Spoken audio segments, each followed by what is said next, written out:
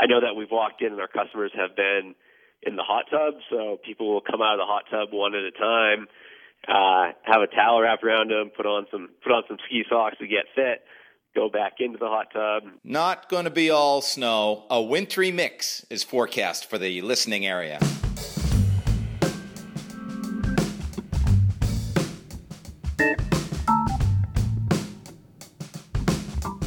Ahoy, Wintry Mix 35, recording today from the studios of Vermont Public Radio in Colchester. I'm your guy who doesn't ski enough anymore, Alex Kaufman. Season 3 is well underway. Be sure to look back at both our Voting Outdoors and Ascutney Trails episodes 33 and 34, respectively. Today on the program, we're phoning it in from Park City, Utah. The process of renting skis is one I'm sure the audience is familiar with. You get in line, sometimes a very long line, fill out a form with 3 sheets of layered pink, yellow, and white paper. Then you select your skier type, which will invariably lead to binding DIN settings that are allergic to your ski boots. You do all this while you'd rather be skiing, or the night before, instead of being out on the town.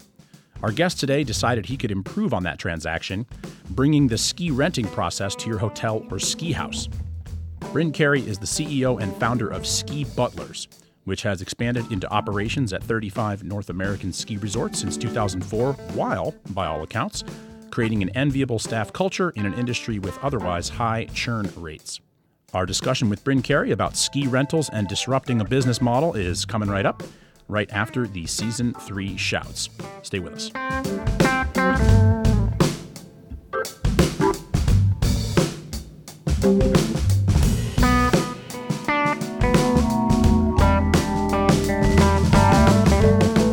Stay out of our way.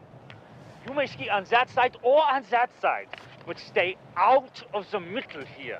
Season 3 of Wintry Mix is supported by...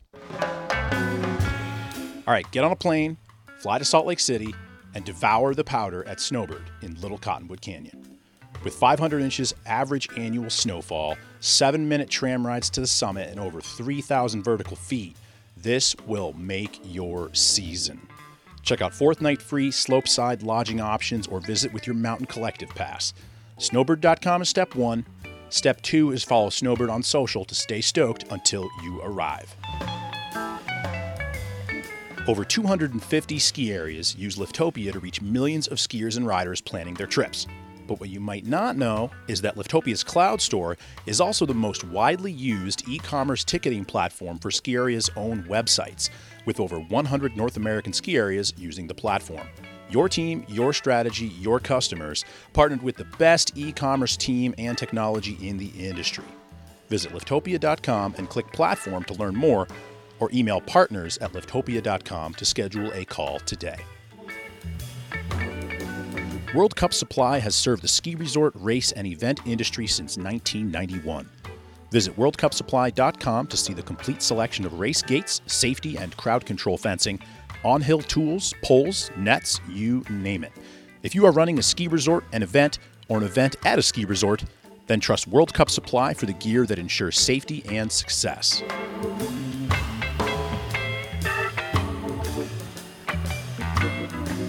Hey, Rudy, you can kiss my ass. Not on this side, not on that side, but right in the middle.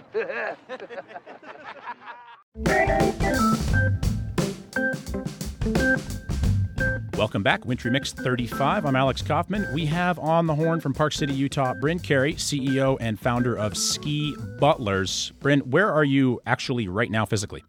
Yeah, no, I'm in our home office, which is where we run our locations out of here in Park City. And right next door is also our Park City operations. And you guys are located how close to the slopes? Oh, we are under a mile. It's quick. I don't know the exact distance, but we can definitely take some lunch breaks, ski breaks, which is pretty key. So you're in Park City, an eventful last couple of years there in regards to some of the ownership structures of some of the ski areas surrounding you. Have things chilled out a bit since then? Yeah, I think there's a little bit of a panic, if you will, if the ski resort, Park City, was even going to be open. And then with Vail taking over, I think there is some uncertainty. But now that Vail has come in and invested their $50 million, I think people are pretty excited with what's happening in town. And Deer Valley's purchased Solitude. So it seems like things have settled into a groove. $50 million. I wish I had that kind of change kicking around. So Ski Butlers, give me the elevator pitch. You're stuck somewhere with somebody. You got a couple minutes to explain to them. Ski Butlers, go for it.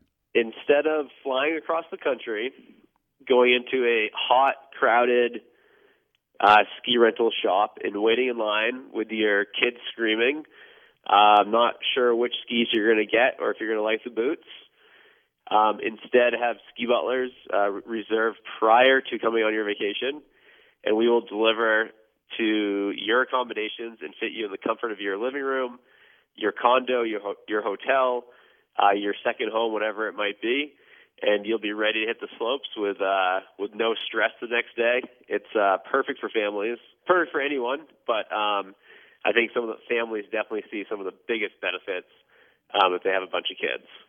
What's a busy day for you? So you guys are not just in Park City; you're all over North America now. Do you happen to know what is the most amount of skis you've ever rented on a given day? It's in the thousands. So these are almost all, or are they all out west as far as the options of using Ski Butlers? Are there any East Coast resorts that have that? We are not located on the East Coast yet. We don't necessarily have plans to be, but you never know.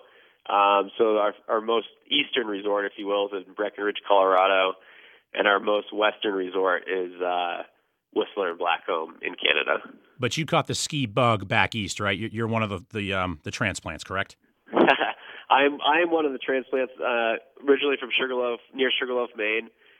Grew up in the nice cold winters, but a great mountain Sugarloaf, and then we moved out west, and I really began to appreciate how amazing the skiing is out here. And it's not just myself; it's a lot of our team members. We've actually, I don't know the exact percentage, but we have a pretty big percentage of team members that are all from back east. So a lot of hard workers, a lot of Boston sports fans. When's the last time you rented skis? I went to Europe last winter to go. My brother coaches for the U.S. ski team. We went to Wengen, Switzerland, and I rented skis when I went there. And, I have to say the experience over there was pretty good, but it was also very mellow. There wasn't much going on, so there were no lines to deal with. It would have been pretty cool, though, to arrive in some foreign land and have someone come to your door and fit you in the comfort of your accommodations and give you some inside tips of where to go skiing and where to eat and so forth. So when did the idea actually hit you? Did someone kind of bring it to you and you took it where you've taken it today? Or were you struggling with renting skis somewhere in 2003 and it was birthed there? How did it come to you? Well, I don't know that I had ever actually rented skis prior to starting Ski Butlers.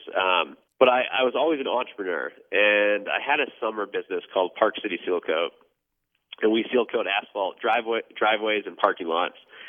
And I just didn't have the passion for asphalt. I enjoyed running the business, but I knew it wasn't going to be a long-term play. And so I was graduating from the University of New Hampshire, and I had about a month to go, and I actually did a job interview for someone that was going to bring in some high-end custom boots from Europe and custom fit people in New England. I forget the name of the company or if it ever made it. But I got thinking, hey, I don't want to, what can I do and be my own boss? Through hearing about the rental experiences and seeing it, I had seen the rental lines. My dad being a part of the ski industry, the idea kind of clicked and said, hey, if we deliver ski rentals and we make it easy, I think we'll have some customers. And I thought about it for about 5 minutes, and I just said, just like Nike, let's do it. Just do it. Describe year one for me. You're operating from where? You're serving how many customers? I assume some a handful of unhappy ones that you then had to make happy. What happened in year one? Year one exceeded all my expectations. We had all brand new equipment, so all of our first deliveries, it was like Christmas for our customers, right? We're just brand new equipment, pulling the tissue out of the toes of the ski boot.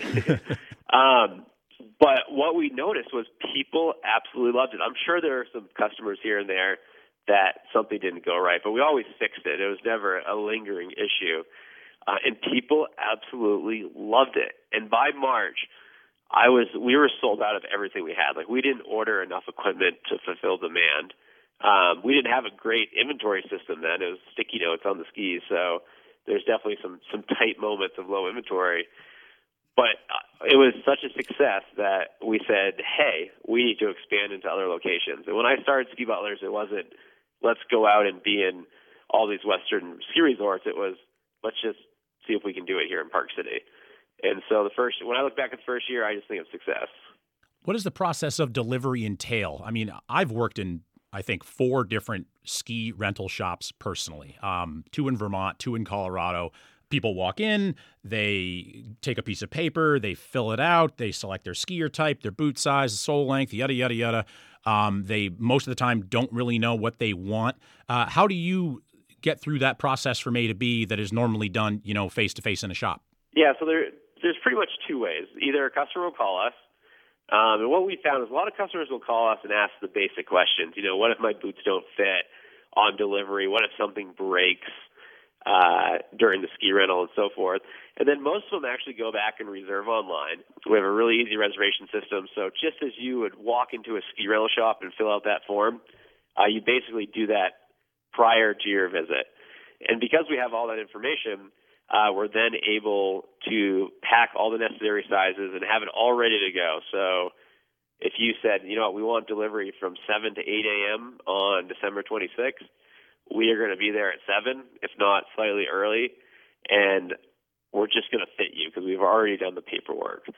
Folks are traveling, and their plans are always changing, so we have to be flexible. So if someone says a 5 o'clock delivery, their plane's delayed, we're always switching them to 7 or 8, whatever makes sense. So that whole process that you normally have to do once you get to your destination, you've already done 90% of it.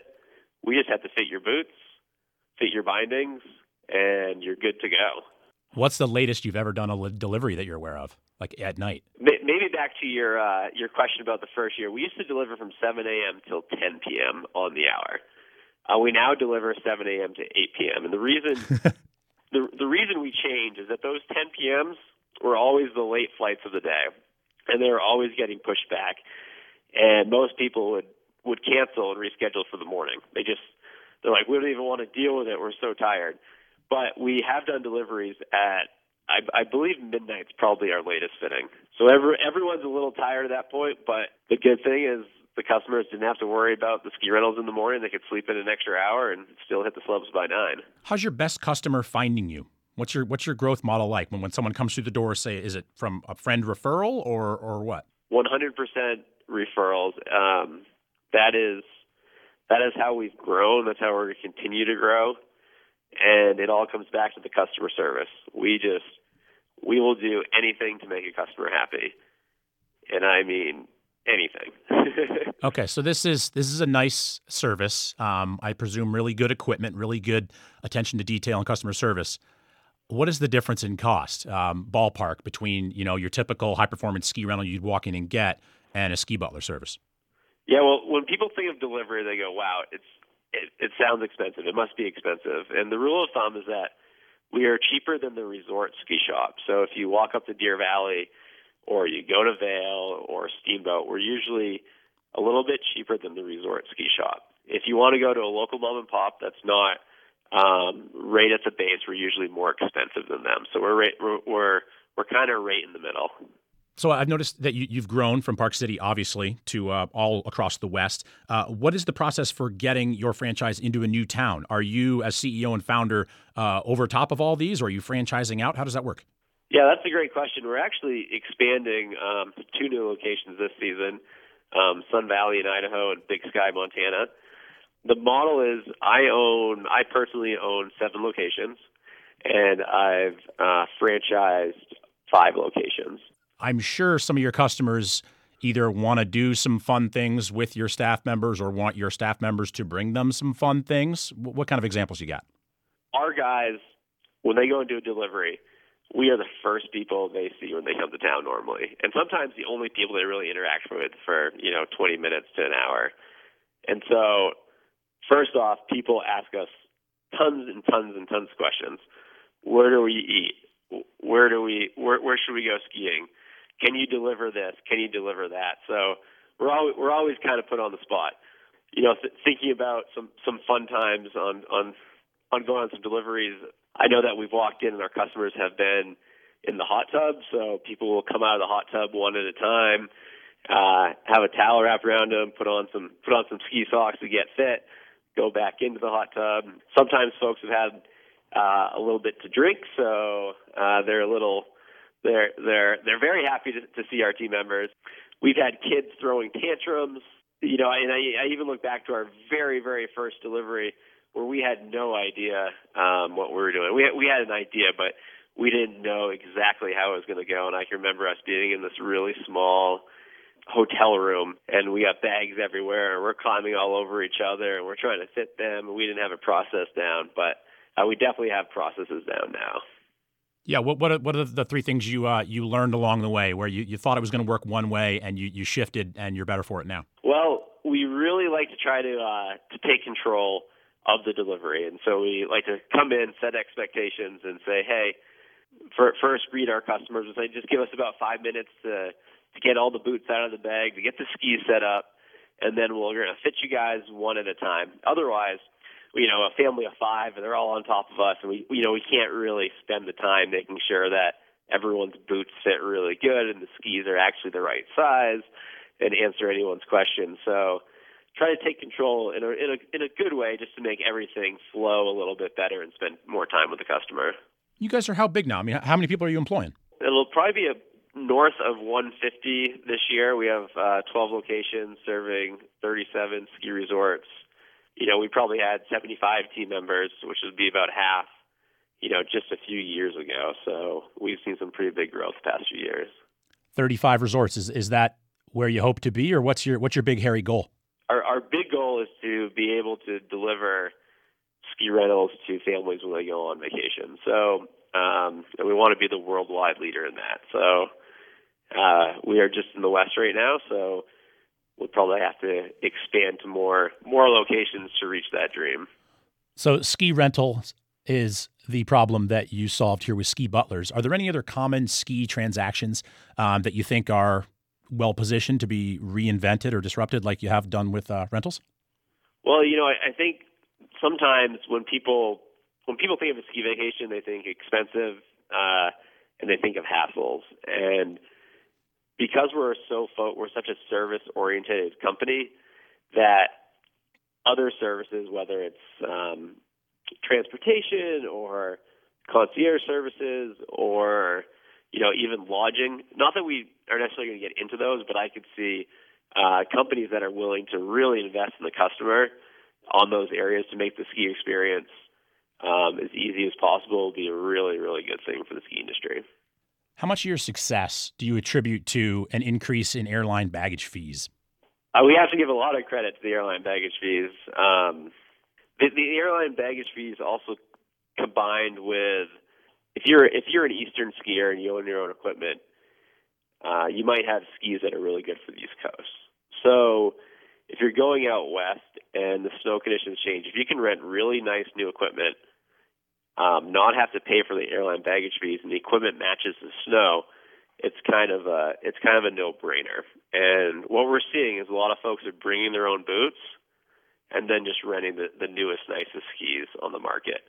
So the airline baggage fees are definitely a factor and have definitely helped us, but it's not the only factor. I would have to credit a lot of the new equipment that's come on the market and the new technology that's so good.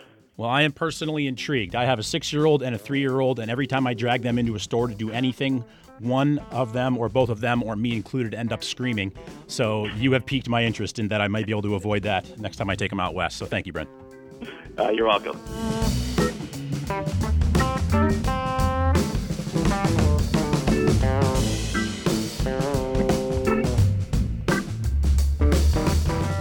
Thanks again to Bryn Carey of Ski Butlers for taking the time. Wintry Mix is supported by VPR and their members. Our theme music is by Adam Levy, and you can hear more of his music on our website at wintrymixcast.com. Leave a rating or review of the podcast on iTunes if you are the helpful type. I do appreciate it. Follow on social to never miss an episode or to suggest future topics. That's it. We're done here. Bye.